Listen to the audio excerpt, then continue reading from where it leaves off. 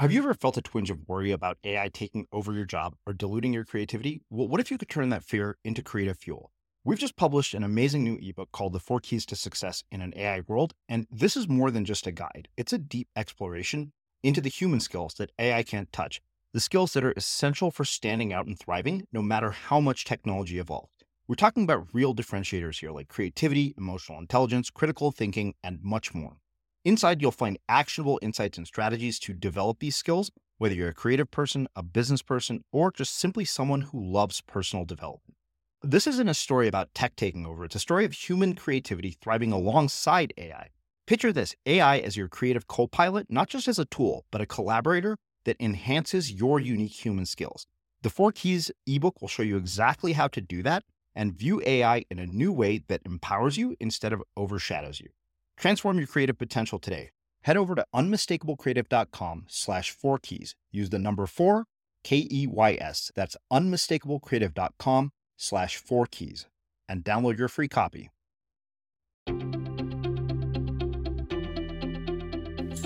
I'm Srini Rao, and this is the Unmistakable Creative Podcast, where you get a window into the stories and insights of the most innovative and creative minds who've started movements, built thriving businesses, written best-selling books, and created insanely interesting art. For more, check out our 500-episode archive at unmistakablecreative.com.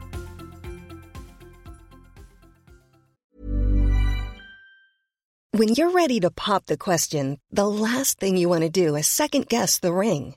At BlueNile.com, you can design a one-of-a-kind ring with the ease and convenience of shopping online. Choose your diamond and setting. When you find the one, you'll get it delivered right to your door. Go to BlueNile.com and use promo code LISTEN to get $50 off your purchase of $500 or more. That's code LISTEN at BlueNile.com for $50 off your purchase. BlueNile.com, code LISTEN. Hiring for your small business? If you're not looking for professionals on LinkedIn, you're looking in the wrong place. That's like looking for your car keys in a fish tank. LinkedIn helps you hire professionals you can't find anywhere else, even those who aren't actively searching for a new job but might be open to the perfect role. In a given month, over 70% of LinkedIn users don't even visit other leading job sites. So start looking in the right place. With LinkedIn, you can hire professionals like a professional. Post your free job on linkedin.com/people today. Hey, Dave. Yeah, Randy. Since we founded Bombas, we've always said our socks, underwear, and T-shirts are super soft. Any new ideas? Maybe sublimely soft. Or disgustingly cozy. Wait, what? I got it. Bombas. Absurdly comfortable essentials for yourself and for those facing homelessness. Because one purchased equals one donated. Wow, did we just write an ad? Yes. Bombas. Big comfort for everyone. Go to bombas.com/ACAST and use code ACAST for 20% off your first purchase. Everyone knows therapy is great for solving problems, but getting therapy has its own problems too, like finding the right therapist, fitting into their schedule, and of course, the cost. Well, BetterHelp can solve those problems. It's totally online and built around your schedule. It's surprisingly affordable too. Connect with a credentialed therapist by phone, video, or online chat, all from the comfort of your home. Visit BetterHelp.com to learn more and save 10% on your first month. That's BetterHelp, H-E-L-P. Many of us have those stubborn pounds that seem impossible to lose, no matter how good we eat or how hard we work out. My solution is PlushCare. PlushCare is a leading telehealth provider with doctors who are there for you day and night to partner with you in your weight loss journey. They can prescribe FDA-approved weight loss medications like Wegovy and Zepbound for those who qualify. Plus, they accept most insurance plans. To get started, visit plushcare.com/weightloss. That's plushcare.com/weightloss. As creators, we're always on the move. Whether it's a live podcast event, a pop-up shop, or a workshop, we're constantly interacting with community, and that's where Tap to Pay on iPhone and Stripe comes in. Imagine this. You're at a live event, a listener loves your merch, or a participant wants to sign up for your course on the spot. With Tap to Pay on iPhone and Stripe, you can accept their payments right there and then, right from your iPhone, so there's no extra hardware or no delays. Total game changer. It's not just for creators. Any business owner can do this. It's about making transactions smoother and much more personal, growing your business in your way. We've been using Stripe for our products and courses for a long time, and now with Tap to Pay on iPhone, you can take your business to the next level too.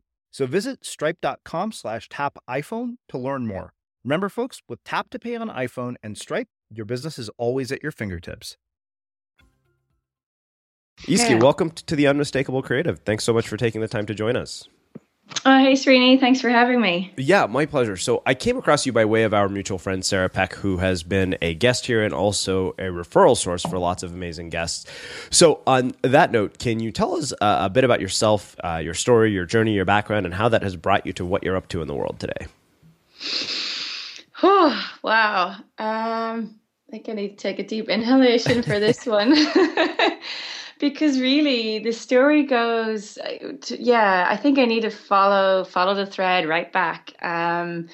Probably, to the very beginning, or maybe even a little bit before, because it's a story that's been shaped by where I grew up, on the northwest coast of Ireland in Donegal. And just right on the edge, where the land meets the sea, literally. And my whole life has been about this relationship and connection I've had with the sea and surfing. But, where does that even come from at a time, I guess, when I grew up and in the middle of nowhere? There's no cool surfing culture or anyone doing that.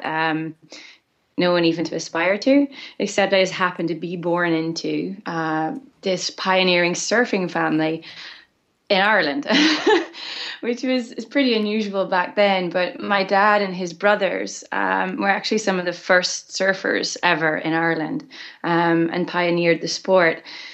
And the story, really, how even they came to it is really quite fascinating and makes me really understand what's happening in my life a lot better now.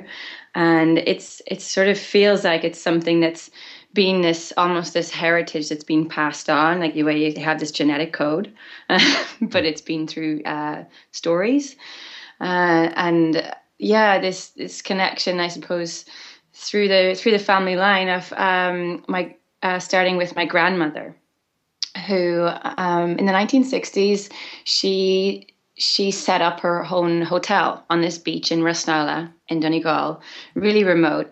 And at that time too, it was quite an adventurous thing to do, really, to enter into like the tourism industry in Ireland. We don't exactly have sunshine to sell, nor did we have surfing then either. So, and she actually was in the States in the 60s promoting tourism in Ireland abroad, and she ended up in California. In Malibu, of all places, and perfect timing because it was the 60s. You had the whole Gidget scene, Beach Boys, all that kicking off again with this renaissance in surfing and contemporary surf culture. But, my nana kind of wasn't really aware of any of that, except that when she checked into her hotel, looks out of her window and sees the waves rolling in at Malibu and thinks, hang on a minute, we've got like better waves than this at home in Donegal, outside my house, outside her hotel. And I don't know what it really sparked for her. Unfortunately, she's not around anymore to have this discussion. But what she did was she decided to bring back 2 surfboards. And I think her intention was more like, she was a real savvy businesswoman. Her intention was more to maybe have it for tourists or as a piece of, memorabilia, maybe to put on the wall. Except you come back with this, really exotic thing, and you have 5 boys. And my dad and his brothers saw it and got their hands on it. And I suppose almost the rest is history, as they say. But really, I mean, when they started surfing, they hadn't a clue what it all meant, how to even do it. There was no trend to follow. For like the first year, they're just lying down before they see a traveling surfer standing up on a surfboard. So they had no reference material or guidelines for how you should do it. And then it's Ireland, right? So there's the case of the cold water. I mean, you have to be pretty hardcore. And I grew up, with these stories of how my dad and his brothers, they had one of those old dive suits, 2 pieces, and they'd have to, flip a coin to see who'd get, which half. And then, layer up in these sort of thick, woolly jumpers, these Irish knit jumpers that Dad said when they got wet, they'd just go right down to your knees, It would nearly drown you. But they got hooked, and my grandmother inadvertently, created as she would have said, a bunch of beach bums. But they stuck at it, and I kind of came to it through that by just being born into this really unusual way of life back then, and still surfing with my dad to this day, who's just turned 60. And my mum has some interesting stories from back in the day too, of having to, it was still an unacceptable sort of fringe thing that was frowned upon by more mainstream. So she sort of had to like hide it from her parents for a while. And I guess my introduction to it was really, really different.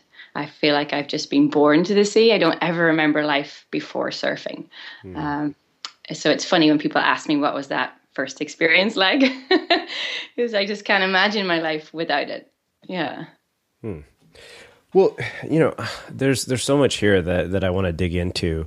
I think that one of the really interesting things you said at the very beginning of that is this idea of being born literally on the edge where the land meets the sea. And I can't help but think that there are these kinds of edges in our own lives, but we don't know how to look for them, or if we miss them. And I'm really interested in your thoughts on how we uncover what those edges might be in our own lives. That's such a fascinating question. I almost feel, now that you say it, that this has been like the quest, even in my life, that I've been always looking for an edge. And I think it comes down to this feeling of, for me, always growing up on the edge in terms of not fully belonging in any one world. Like I got into surfing before it was cool. Grew up somewhere so isolated. So my playmate actually was the ocean. And then I had that as a sort of, like guiding force in my life. But yeah, these edges, I think I've been able to explore them literally through applying the metaphor of when you're riding a wave, you literally are on this edge constantly between you're just, a breath away from crashing and falling and getting tossed or flying, and it's like you have to maintain this space and tension on this edge all the time, because you don't know what to expect. You don't know what the wave's going to throw at you. And I mean, I find a lot of life is like that, and even increasingly so. And for me, that's where I feel most alive. So I'm actually drawn to edges when I think about it, which it can be my whole life. I mean, it can be a dangerous thing, but it's also about that. I think that's where we find those sparks for the creativity. And when we really get into flow and things like that, that sense of freedom, it comes not when we're in a comfort zone, but when we go to that edge. So it's interesting. You mentioned this idea of a guiding force and also the comfort zone, which, the one question that raises for me is how you start to learn how to trust that guiding force will lead you somewhere good, even if it is outside of your comfort zone. Yeah, that's a good question. And it's hard because it requires so much trust. And then, you have these moments which you're almost driven by and constantly seeking, that moment of joy or stoke or the heightened experience that you get, but you can't maintain that all the time. And the hardest part is actually the coming back to shore. How do you carry and maintain that? Like when you go through these flat spells, let's say in life, the lull, the flatland, the struggle, where it isn't all, especially when for people like us and who surf and are drawn to these edges, how do you, I suppose in a way, it's like hold back from, in a sense, what I'm trying to get at is that there's that addictive tendency that can be not healthy as well. And we still need to cope with coming back to shore in order to, I guess, almost let the real fullness of that experience sink in when we have these big moments in our lives. And I think the only way to do that is to give ourselves space. I think the thing that we forget, especially as observers of, say, again, relating it back to something like surfing, is that you always see the wave riding and think that that's what it's all about. But like 90% of surfing is having to wait, observe, be patient. The spaces in between the waves actually occupies the most amount of time. but they're really important, how we are in those spaces and how we use them. I think that's where, if we can use that, I suppose, to let it all sink in. It's interesting because, when you describe that space between waves, I think about any creative career in which, you'll see a creative person who kind of hits rhythm. It's kind of like one wave after another. And I only know this because I've experienced it. And then they're in a flat spell. And amazingly enough, it's in that space between waves where you actually grow the most. Yes, absolutely. Because we have this tendency, and I'm someone who really wants to race, from one thing to the next, like to move really fast, to catch the next wave, constantly seeking and searching, and never actually comfortable with being still. But it's that, I think if we don't allow ourselves that, then there's also that, the tendency to, when we are really creative, to burn out or to stagnate, or you just don't get a chance to take a step back and observe. It's like a lot of time before you even charge out into the water, you have to spend time observing the lineup, or you find yourself at a new break or entering new territory. And sometimes you're out there for maybe 3 hours and you don't even catch a wave, but that's not wasted time, because you're observing, you're awakening and tuning into the mood and the characteristics of a place. It's like you're sort of really getting a feel for it, I suppose. I just find anytime you go in the water, it isn't a wasted time. Right. Even if if you're able to, I suppose, let go of those expectations. Yeah, it's funny. I can relate that to writing and to creating anything. I have these extended periods in which it feels literally like nothing is happening, but I'm still writing every day. Not many people are reading, not much is happening. And yet all of that is preparation for something much bigger. And, I always say it's like you show up on the shitty days, because if you show up on the shitty days, you'll be prepared for the really good ones. Right, exactly. And it's that, like I've experienced it too with, I think a lot of surfing and being in this any kind of unpredictable environment, and a creative process is a lot to do with like having to let go. But that, people say that all the time, and I'm like, but it's a constant process, and it's also a lot harder than you think, because it requires you to put trust in the unknown. Like, you don't know what the outcome is going to be. And then you can also, when you really let go, I'm always terrified of stopping, because I'm just waiting for all my, my system to crash. That, you discover all these, like, because the tension releases that you were holding too, and you discover all these aches and you never knew you had. And it's, it's not easy as well. I think that's, people forget that. So sometimes, it's best just, to keep surfing. And as soon as you stop, you notice that it was actually taking it out of you. Yeah. So, one thing that I'm interested in out of personal curiosity is, having only surfed as an adult, what the contrast is from having had that experience, as a really young child, to, having as an adult, and how it makes you see the world differently, and how it's different as a kid versus how it is as an adult. Because, like, I look at it as an adult, I understand that it's this tremendously spiritual journey, but I can't imagine a kid even has any concept of how spiritual of what it is, a thing it is. And I'm really interested in hearing your perspective on this. So again, it goes back to that thing when people ask me, you always ask, what was it like your first wave? And I can't recall it, because it's just, I was always in the sea. I probably maybe started actually riding on like a surfboard standing up when I was 4 years old.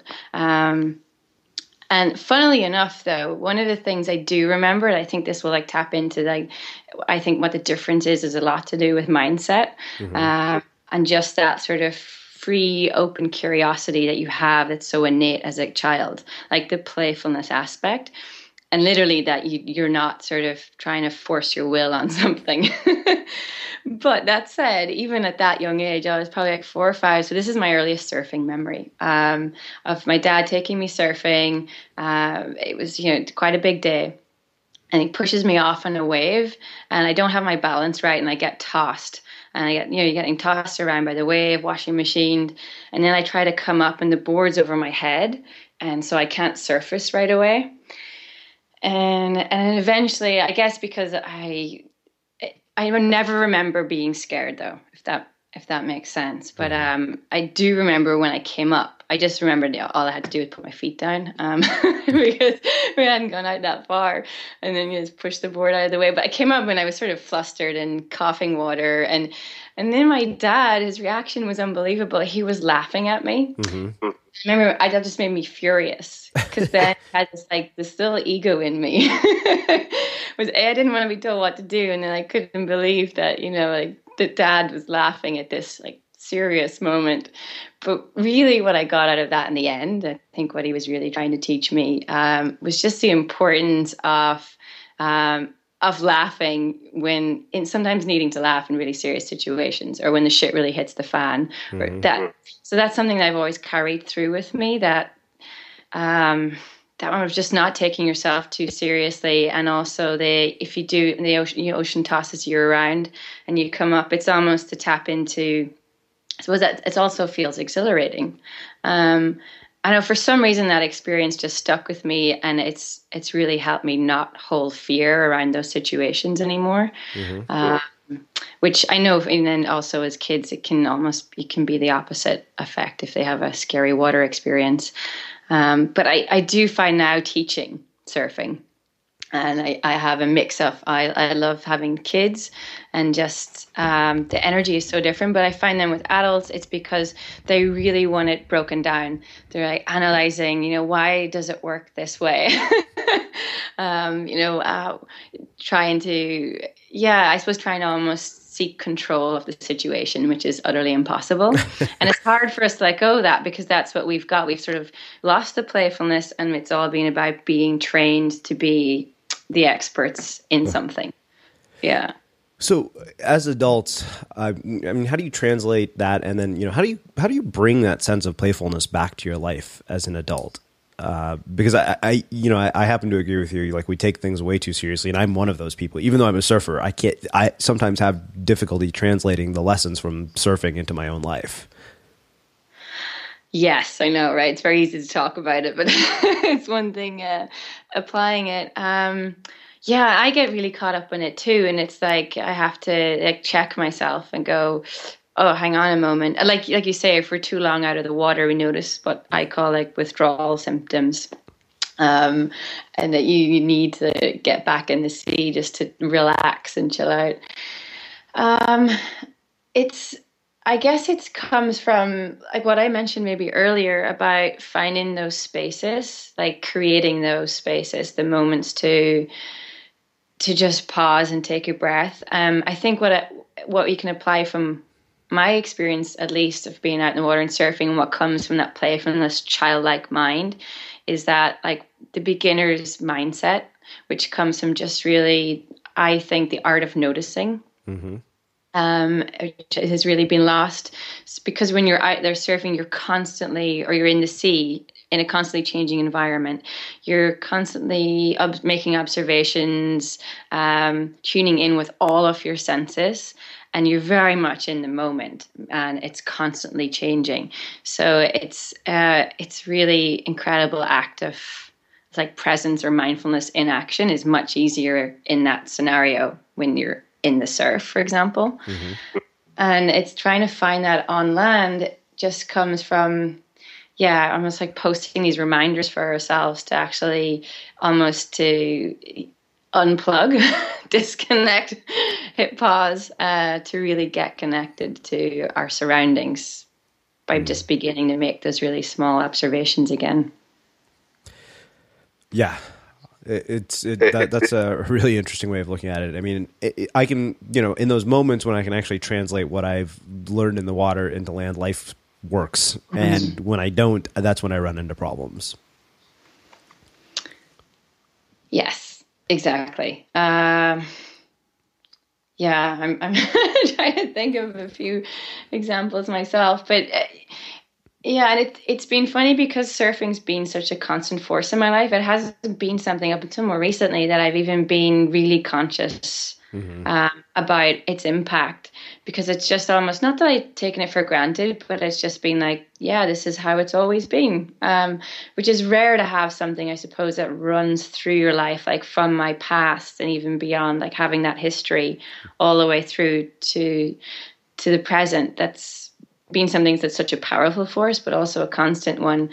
And now I'm beginning to appreciate it much more. I suppose at this stage, that sort of transition and turning in your life when you hit your late 20s and and you start doing more exploration of the inner kind as well as the outer. You know, I was really like out in the world, exploring for a long time.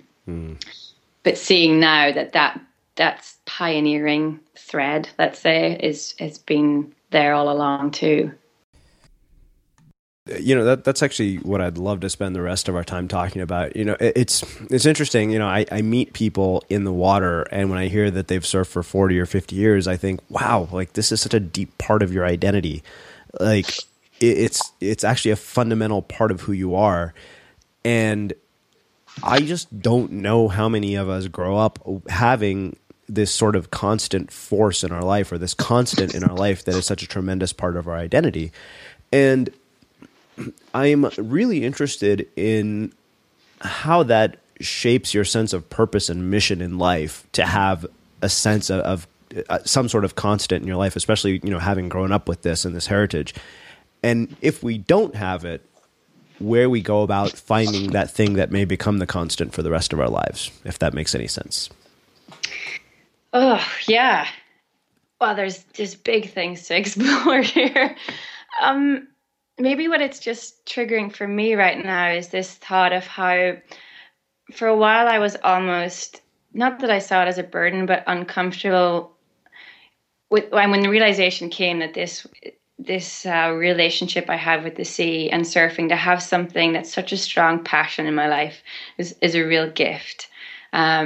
And then feeling that sense of responsibility that I have this amazing thing in my life, then how do I use it? Feeling like, well, I can't waste it.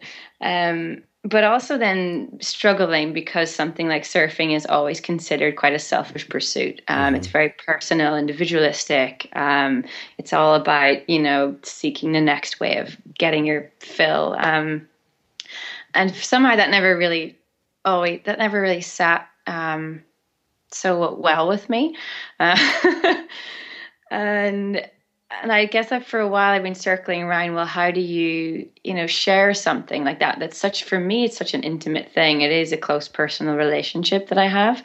And then finding a way to open that up. And so part of that began with using surfing as a vehicle to go out and explore the world.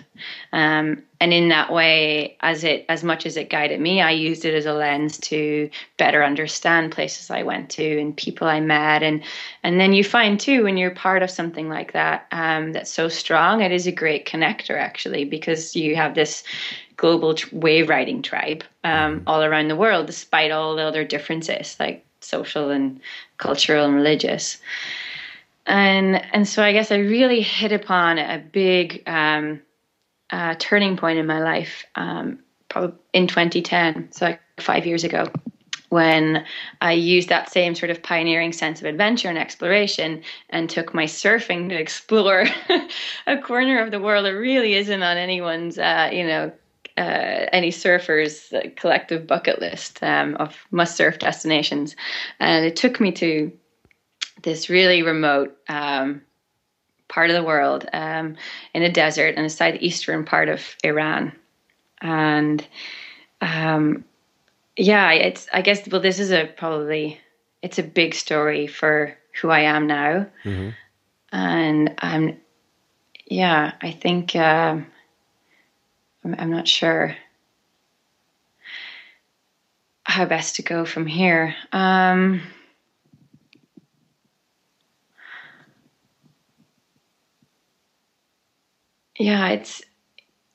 it's getting, I suppose it's getting back to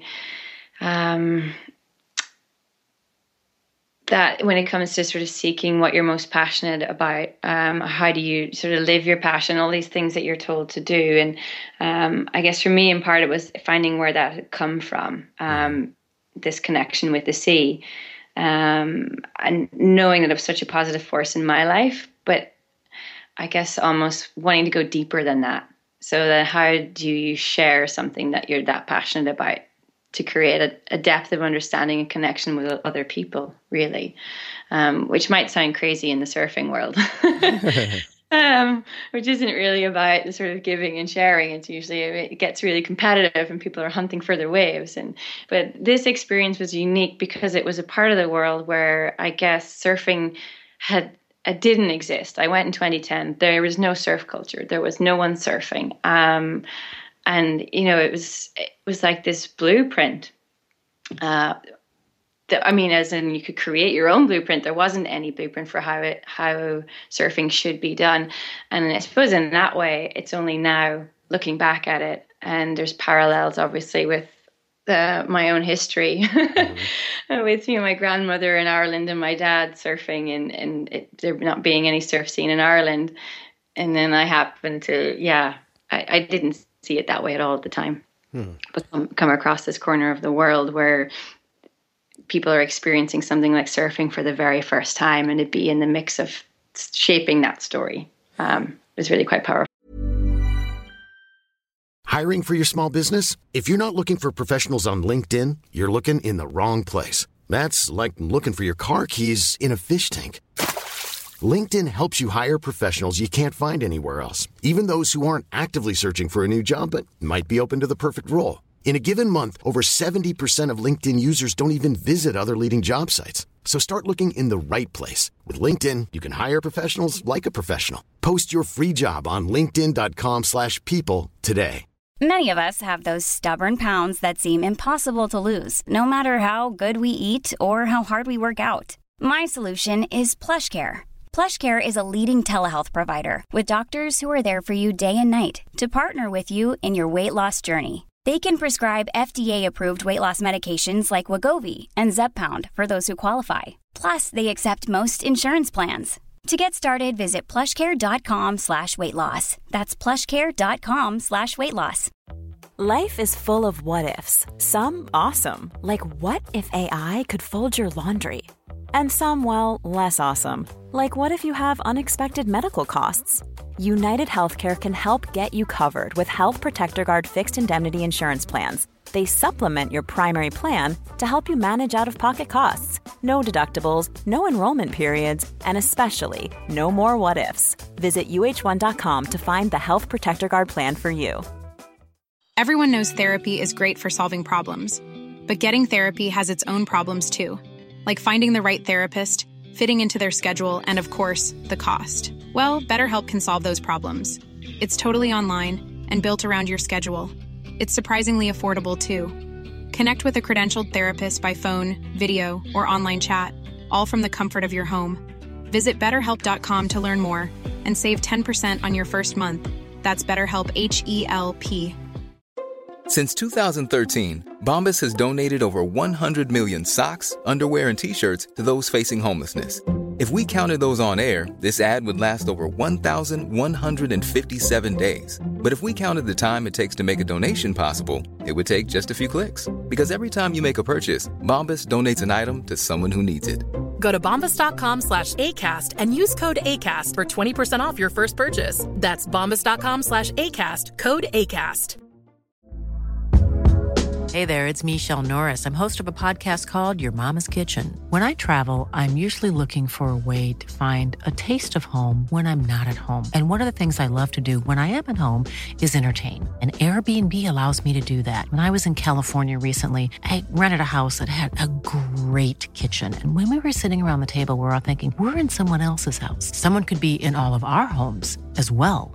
If you have a home, but you're not always at home, you have an Airbnb. Your home might be worth more than you think. Find out how much at airbnb.com/host. Cool. So let's talk about that in a bit more depth. I'm really interested in what it's like to effectively create a cultural blueprint and a heritage in a place where there wasn't one? Ooh. Well, yeah. Yes, it's almost, when you put it that way, it's really, it's like, oh, holy wow. Well, it's not quite like that. I guess it's still, it's a story in the making. But going back, it was, I guess, really exciting. I mean, because it was that sense of unknown, not knowing how something like that was going to be received. And in the beginning, to be honest, that sense of definitely having a beginner's mindset, borderline naivety of not really knowing the fullness of the whole story of where we were going, because I went with very much the surfer's mindset of researching the coast, figuring out when the best swell season was, what were the best chances of discovering waves. And so it was that sense of discovering, uncharted territory and all of that that initially drove me. And it wasn't really considered a combination of being a woman and surfing and Iran. And when you put that in the mix, except that whenever you told anyone that, there was total disbelief and people just thought you were crazy, and probably still do. And to be honest, I mean, the first time we went, it was just myself surfing and this other woman, Mariam Poiseau, who's a filmmaker. So she was there with her camera. I was there at my surfboard. It was almost misadventure from the beginning, because our mutual friend or colleague who'd organized the whole trip didn't even show up. And we'd never met each other before. So we were kind of bonded by this sense of, well, we're here now. And, let's just go for it. And it ended up being really worth it, but quite a struggle initially to get this story out there, and to have that accepted. But once it was, as in, Marion released a short film, like 5 minutes long, of that first journey in 2010 of me surfing covered up in a hijab on the edge of this desert.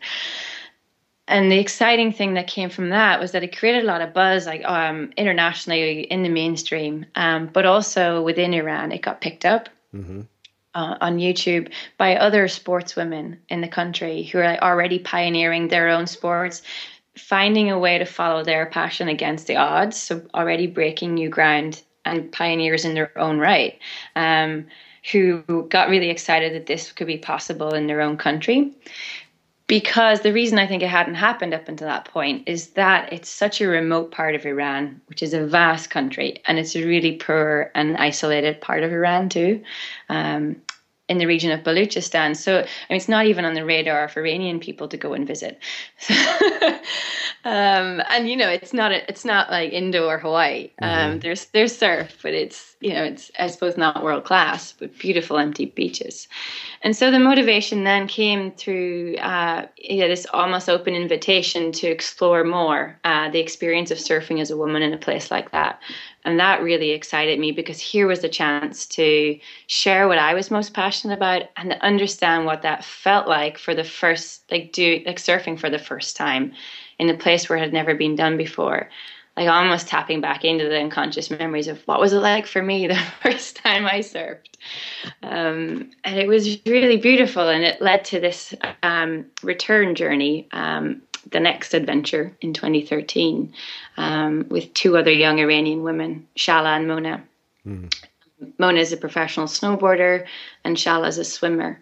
And so it's just a really exciting shared journey across all these barriers, as you could imagine. So, one of the things you said is that there was a struggle initially, which, knowing as little that I do about, how women are perceived in in Middle Eastern cultures, or, surfing with a hijab and those kinds of things. Talk to me about the struggle of getting this story out and what challenges you faced and how you overcame them. Yeah, it's funny because then I mentioned this, like the struggle and challenges, especially when you're talking about, women surfing in Iran. And usually what immediately springs to mind is maybe the gender or religious challenges. And, they exist, but it's like any culture that you go to in the world that isn't your own, and you find a way to sort of, park your judgments and be open to a new experience. but really the struggle and challenge came more with,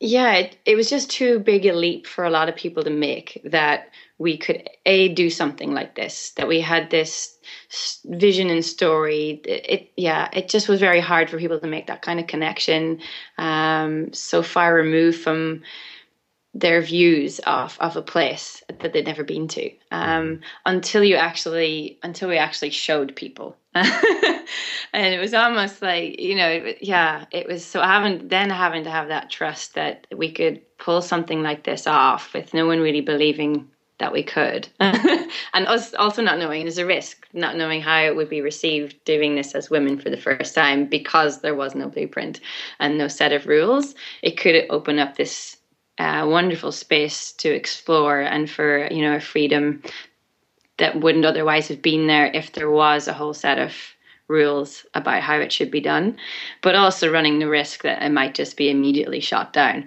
So that was really the struggle, was being up against a lot of resistance, because it didn't fit the norm. And even in the surfing world, how do you market that? There are these, amazingly talented young women who want to surf, and then they're covered from head to toe, and it's not the bikinis and palm tree thing. Right. And then obviously when you're talking about Iran, and you're just like, can't come. Well, I, to be honest, was really ignorant when I first before I first went too, of not even knowing they had a coastline exposed to any surf, and there's a lot of new concepts to get across to people all at once. It can be a challenge. Yeah. So I've been thinking through kind of what the entire thread of this story has been, and in so many ways, your life is effectively a blueprint of these stories and this heritage. And I'm really, I guess, interested in how we figure out what the blueprint of, our own heritage is in our own lives, and how we translate that into something meaningful in the world. Yeah, really pulling out, unraveling. I feel like you're totally unraveling me. Well, you should have expected that. You knew what you were getting yourself into. I know. It's great though. What fun. Isn't it fascinating? The sort of this whole, like, the storytelling, the power of the storytelling, and the stories we tell ourselves. And I suppose even when you asked about our passion, and then for me questioning, well, where does that even come from? Mm-hmm. And okay, I've had this, constant connection with the sea, and I've been surfing my whole life. But then even, exploring that further back, how did it catch me in that way? And I suppose I didn't even see that we have this sort of genetic storytelling code, these threads that go so far back that we are still woven into our lives, that we're carrying forward. And it wasn't until I actually was in the most unlikely of places, and I was literally in this village on the edge of this desert with a local, like, Baluchi tribe, who are the first local people there that we taught how to surf. Bearing in mind that the first surfers in Iran are now women.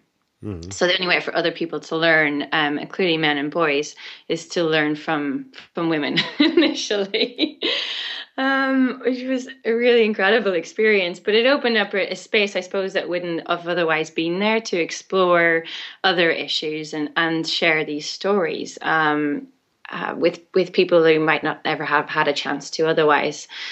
And everyone's, a lot more relaxed, having experienced this buzz and stoke of surfing for the first time. So barriers have been dropped, at least momentarily. And then there was a lot of talk about, I guess, their curiosity of what brought me there, mm-hmm. And telling my story. And I've told my story before, but this was kind of different. And it was one of the local young men that taught to surf, and his funnily enough, there's three brothers who've started surfing and become really as what is now the first surfing family in Iran, in this village called Ramin. And And so I was linking it back to, well, I'm from the first surfing family in Ireland. We were putting two and two together, and they just thought it was, they made the connection that then I suppose with my grandmother and, how she came back, and even if it was inadvertently, started the surfing scene in the northwest of Ireland. And here I was, southeastern Iran, bringing as many surfboards as I could carry over and sharing them on a beach and seeing what happened. So that made me realize the power of not only, I suppose, the stories we tell ourselves or that we're told, but what we carry, in terms of our heritage. Is such a powerful thing, and it's a force that comes out in our lives in one way or another, consciously or unconsciously. And I suppose it excites me now because we're bringing this more conscious awareness to it. It's in hyper focus right now in this chat with you. I didn't think I've answered your question. I think this is something we need to explore, though. It's interesting. I guess that takes me to another question. Having, grown up as an Indian American, about, why certain things like surfing maintain, this sort of timelessness to them, and they're passed on from generation to generation. And yet in the culture I'm growing up in, I'm seeing more and more that a good amount of my heritage is probably not going to be passed on and going to be lost, maybe by choice. Because I don't identify with it entirely. And strangely, the thing that I will probably pass on to, whatever kids I have or, whoever follows is surfing. And I'm really interested in why you think we start to lose heritage and, how we can keep that from happening. Well,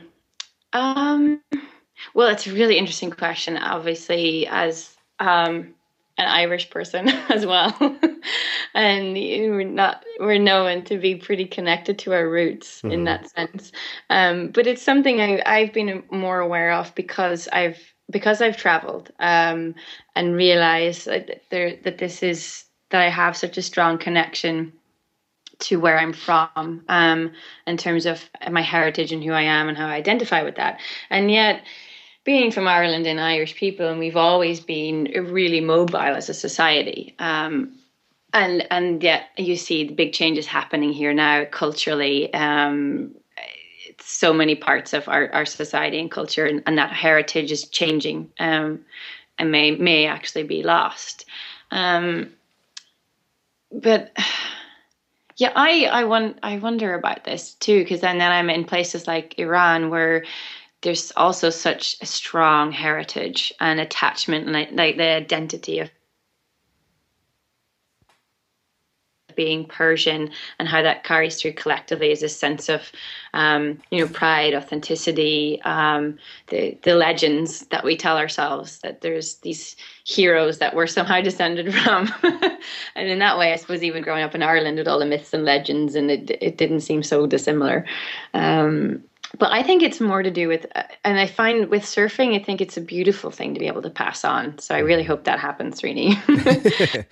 Because it's this thing that what I'm trying to probably get at here is that how I see surfing is that it has potential to be so much more fluid and really border crossing. Literally because of the very medium that it is, but in a way has the potential to be able to weave together through all these different cultures, like regardless of our heritage and our culture. But I think rather than diluting or losing them, it actually connects them. For me, it gives me a greater understanding of other cultures and the differences, but allows for a tolerance of them, if that makes sense. Yeah, no, as well as questioning parts of my own heritage. I think perhaps that is one of the things that has always stuck with me as very special about it, is that it kind of transcends every sort of thing that separates us. Race, religion, age, all of it is kind of gone in the context of surfing. Yeah, I mean, I think for me, that's one of the most powerful metaphors that we can apply in our lives, which is that transcendence part is almost like well, how do you come back from the mountain? How do you come back ashore after these heightened experiences? And it's the fact that it's so powerful because you experience in those moments surfing. It's like this, I best describe it as literally all those barriers that we put up within ourselves and between ourselves and our environment and each other that dissolve. Like it literally, when we talk about identity, when you're surfing, I often feel, especially in those like big wave environments, that the ocean will strip you of all of that. So that it gets to the point where it really doesn't matter. Like the ocean doesn't discriminate and doesn't care whether you're a man or a woman or or whoever you are. And that's what can be so freeing about it, because it's sort of, it really dissolves all of that, all that stuff and baggage that we carry on to. And in that way that I think instead of you made the comment about how this sort of surfing culture has remained so constant or hasn't changed so much. And I think it's actually, maybe it's the other way around, is that it's because it's not static. Like a lot of our, cultures and heritage are very old and slow moving, let's say, if not static. And whereas surfing is almost in opposition, in that the whole identity, culture and all of that you carry on land, you're able to let that go in a sense, which can be really scary too, because it sort of exposes it's like a deep dive, isn't it? And you expose your vulnerabilities as well in those moments when you're confronted by waves in the ocean, let's say. Yeah, without a doubt. So I want to ask you one last question about this journey piece. You'd mentioned this idea of following a passion against the odds, which I think is ultimately the story of almost every single guest here. And I'm interested in what you think it is that enables people to do that.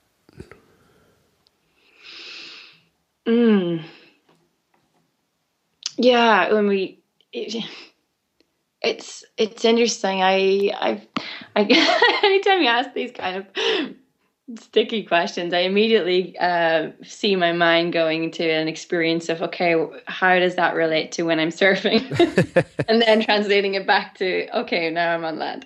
But really, I think it's like, those moments you have, and this is a metaphor, I think, for life in general, where a lot of the time it happens. I mean, it's not very glamorous. Most of the time when you're surfing, you're actually getting you're getting beat up by the ocean, let's say, but it doesn't kind of make sense, this sort of relentless pursuit to find the sort of perfect wave, to get that ride of the day, and you're battling your way through.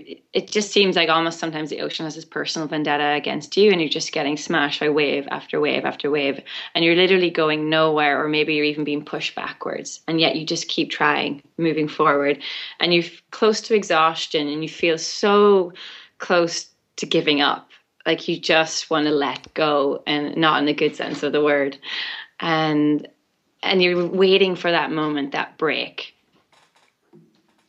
And then almost when you're just about ready to give up, then you get it. And it's sort of like my point being, like, the effort reward thing often doesn't balance out when you're when you're surfing. I mean, you ride when it lasts for like moments, seconds, and you've just spent hours, battling the elements. Right. Right, but it's like you know that that's what you have to do, even though you're battling against all the odds.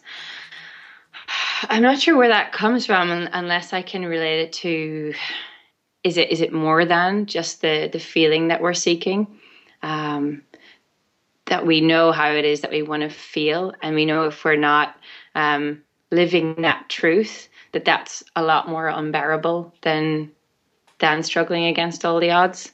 And it's that sort of, I suppose, when you're really driven by your passion as well, it's that sense of commitment, that it's like that when the surfer commits to the drop, that moment when you take off on the wave, and you take that, and it is like a drop, and you take that risk, and you don't know how it's going to end, but you know, if you're like 100% committed, 110%, then the chances of making it are far higher. But if you have a moment of hesitation or doubt, you're going to get smashed. Yeah.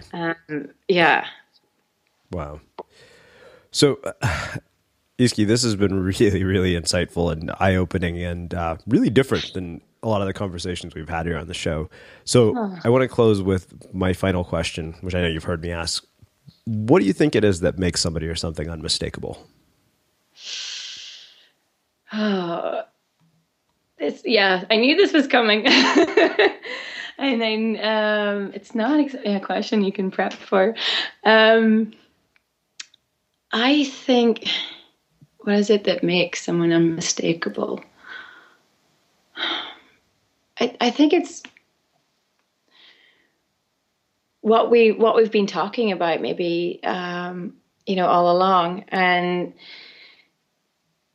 it's that. For me, what makes someone unmistakable is that moment of, it's the most unmistakable moment for me when you see someone, when it all aligns, is when I suppose we're holding the fullness of that moment, of that experience that we're in, without putting judgment on it. And yet we're so present and committed. We're not holding anything back. And we've given it our all, and we've let go, and literally if you're talking about an edge, we've taken that leap off the edge, and we're, for the moment, just enjoying the exhilaration of that jump, of taking the leap, of making the drop on that wave, and committing to what comes next without even knowing what that might be, and trusting in that process. Awesome. Well, I want to go surfing now. Me too. Well, Easkey, this has been absolutely amazing, and I can't thank you enough for taking the time to join us and share some of your stories and your insights and your journey with our listeners here at The Unmistakable Creative. Oh, thank you so much, Srini. It felt like a great exploration. Awesome. And for everybody listening, we'll wrap the show with that. If you like what you heard, the greatest compliment you could give us is to share the show with a friend and let people know what you think by leaving a review on iTunes. Thanks for listening to The Unmistakable Creative.